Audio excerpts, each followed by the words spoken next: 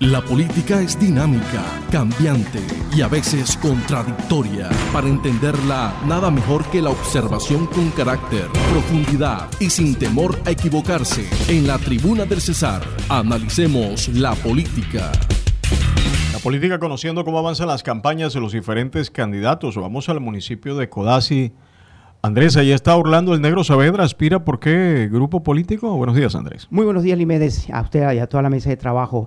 El Negro Saavedra junto con Mario Machado son los únicos dos candidatos de los que tenemos conocimientos que se inscribieron por firmas y van por firmas hasta el final. No llevan el aval, en el caso del Negro, de ningún coaval de ningún partido. Hizo el trabajo juicioso de recoger las firmas y hoy está como el único candidato independiente a la alcaldía de Codazzi. ¿Y eso ha sido un plus para usted, Orlando el Negro Saavedra? ¿Cómo siente a la gente frente a esa decisión que usted mantuvo? Bienvenido, buenos días.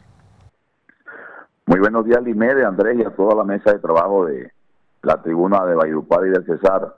Pues no, sentimos que la gente está pues muy presta a recibir, ha estado muy presta a recibir nuestra propuesta, ha estado muy presta desde la recolección de firmas, fueron 20.358 firmas que decidimos salir a buscar, porque no queremos que la dirigencia que ha venido al frente de las administraciones en los últimos 12 años, pues continúe al frente de ello debido a los malos resultados que han mostrado en la priorización de los recursos de más de 260.000 millones de pesos, los cuales han invertido en un 50%, en un 60%, casi 150.000 millones de pesos solamente en concreto y en pavimento. Hoy la gente lo que quiere es que les ayuden a solucionar su problema de desempleo, la falta de oportunidades, la inseguridad, tener un techo digno y, por supuesto, una educación y unos servicios de salud que tengan la calidad suficiente. Hoy nosotros representamos eso, no estamos representando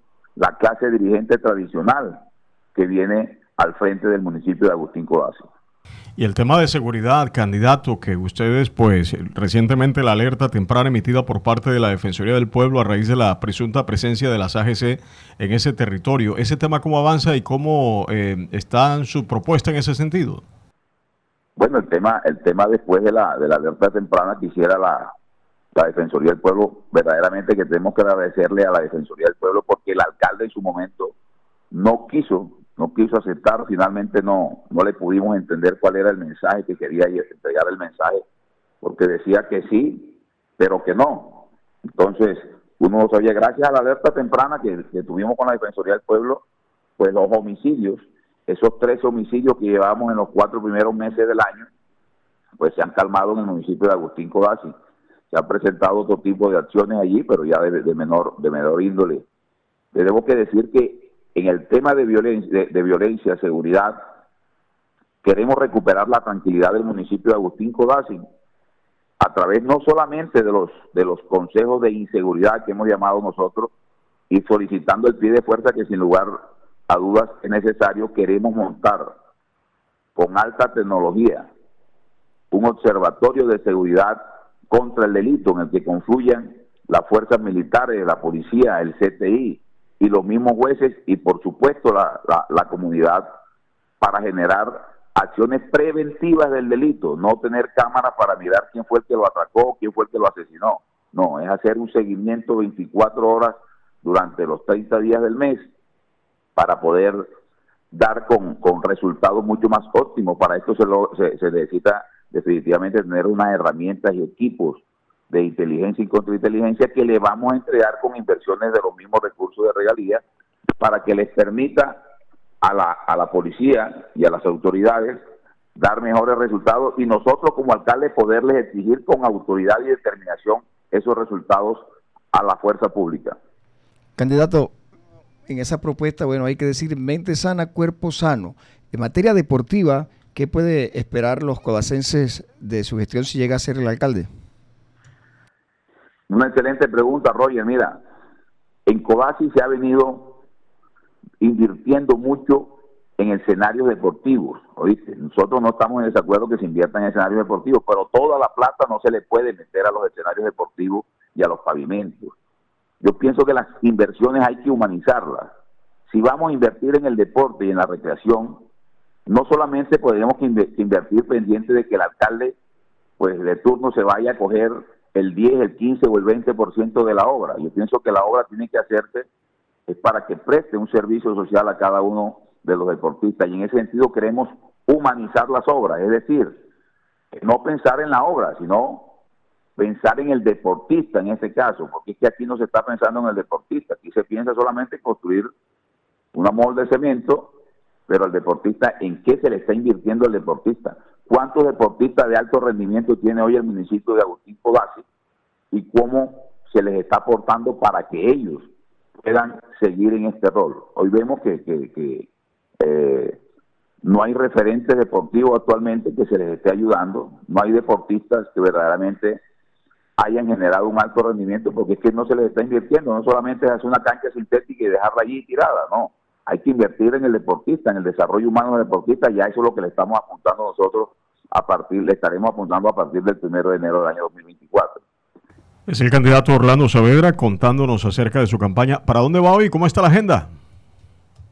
Bueno, hoy en Codazzi se vive la fiesta religiosa del Milagro, que es donde la divina pastora de nuestro querido municipio pacifica a los indígenas después de una larga lucha y de un largo enfrentamiento con los españoles. Hoy se celebra el Milagro.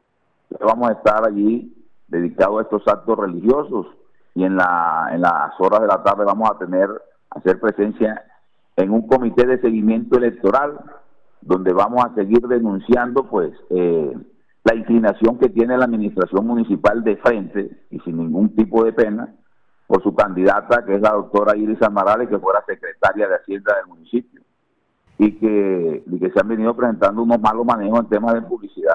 Aquí no hay control de absolutamente nada en el tema de publicidad. Aquí hay un exceso de avisos, un exceso de publicidad y algunas intervenciones en política que vienen realizando algunos funcionarios públicos, presiones indebidas que están haciendo algunos funcionarios públicos de la administración municipal, e incluso con los estudiantes que utilizan el servicio de transporte universitario, que se les presiona para que lleven planillas, se les está presionando para poder subirse al bus y obtener el servicio. Pues hay un concejal llamado Daniel Duque que los presiona a nombre de la administración, un candidato al consejo, Daniel Duque, que los presiona a nombre de la administración, que si no llevan las planillas y si no ponen el pendón en su casa, no tienen derecho a montarse en el respectivo bus. Y así sucesivamente, si van a repartir agua en los barrios a la gente que no tenga los afiches de la señora Iris Almenares, pues lógicamente que no les está llegando, no les llega el carrotanque en estos días que no ha habido servicio de agua potable acá en el municipio. Entonces hay una discriminación y un constreñimiento que hoy lo vamos a denunciar en el marco del comité de seguimiento electoral, que será a las 2 de la tarde acá en las instalaciones de Compadezar. Y son muchas cosas las que hay que denunciar en este municipio. Aquí todo el mundo quiere hacer lo que le da la gana. El alcalde cree que es un reyesuelo que puede hacer y ponerle precio a todo el mundo, y lo que estamos invitando es a que Codazzi hoy no siga cayendo en ese tipo de prácticas que lo único que traen es más pobreza. Nos los invitamos a que no cambien un día de comida por 4 días de hambre, por 4 años de hambre.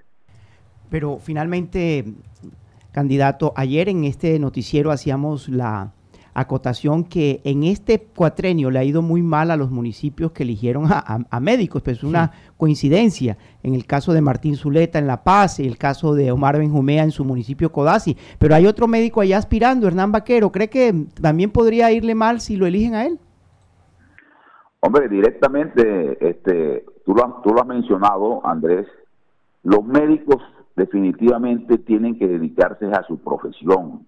Son grandes médicos, son serviciales, para eso han aceptado el juramento hipocrático que los vincula para que sean una profesión de servicio. Pues lógicamente que el médico tiene que dedicarse a ese tema. Ellos en ningún lado de su pensum académico ven administración pública. Entonces tienen que dedicarse allí a ese tema. Lo referenciamos, y perdona que me resalga un poquito, lo referenciamos hace 15 días más o menos en la columna que escribimos, que Codazzi muere de un médico.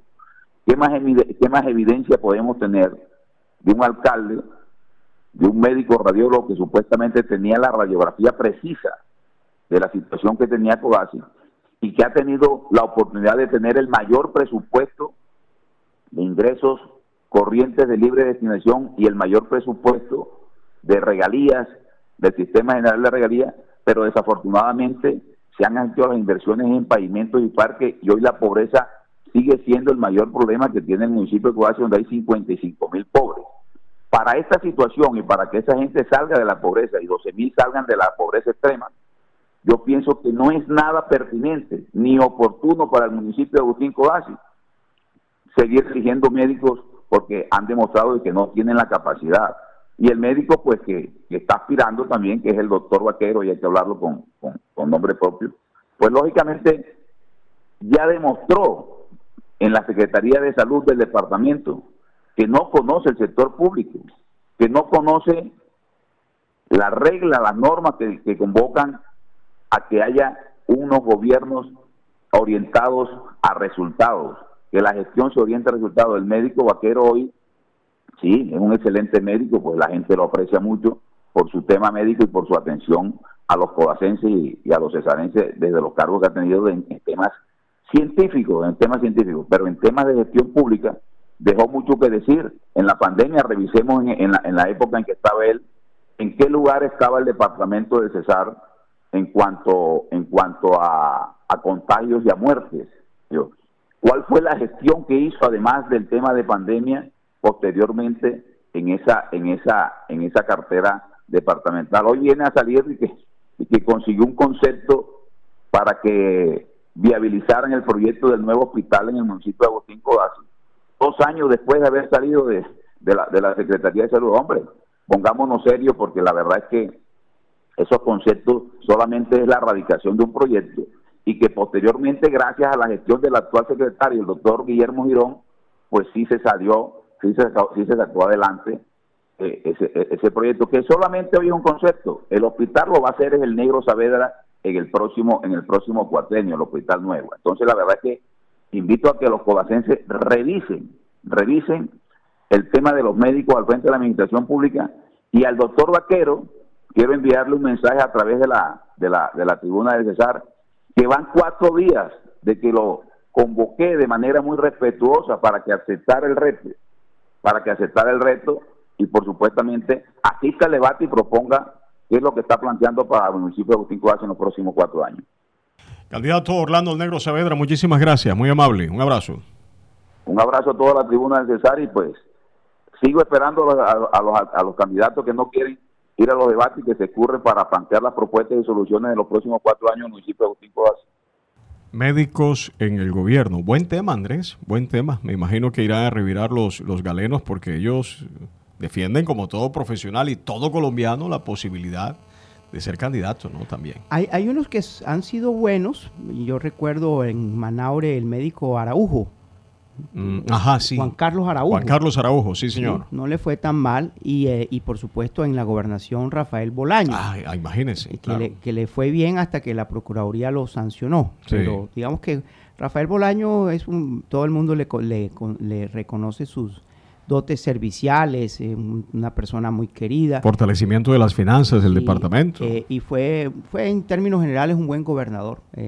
Como todo gobernante tuvo sus luces y sus sombras, pero digamos que serían como los únicos 2 casos. No sé si ustedes tienen la memoria otro. No recuerdo, y lo cierto es que hay unos que se les olvida hasta para qué sirve una aspirina, hay que reconocerlo. Y mire, volviendo al tema de Codazzi, ya para finalizar este segmento, el doctor Omar Benjumea, la radiografía la tenía clara, el diagnóstico de Codazzi lo tenía claro. Donde falla es en la fórmula médica. Sí, exacto. Se equivocó en la receta. Lo que pasa es que hizo lo que hacen los médicos, lo que hacían los médicos de antes, escribir garabatos, entonces después no logró entender el farmacéutico. Puede ser. Otro médico que también dirigió aquí a Valledupar fue Freddy Socarrás, pero él tenía años de no ejercer la medicina. Ni para qué cuento. 7:05. Radio Guatapurí, seriedad y seguridad en la información.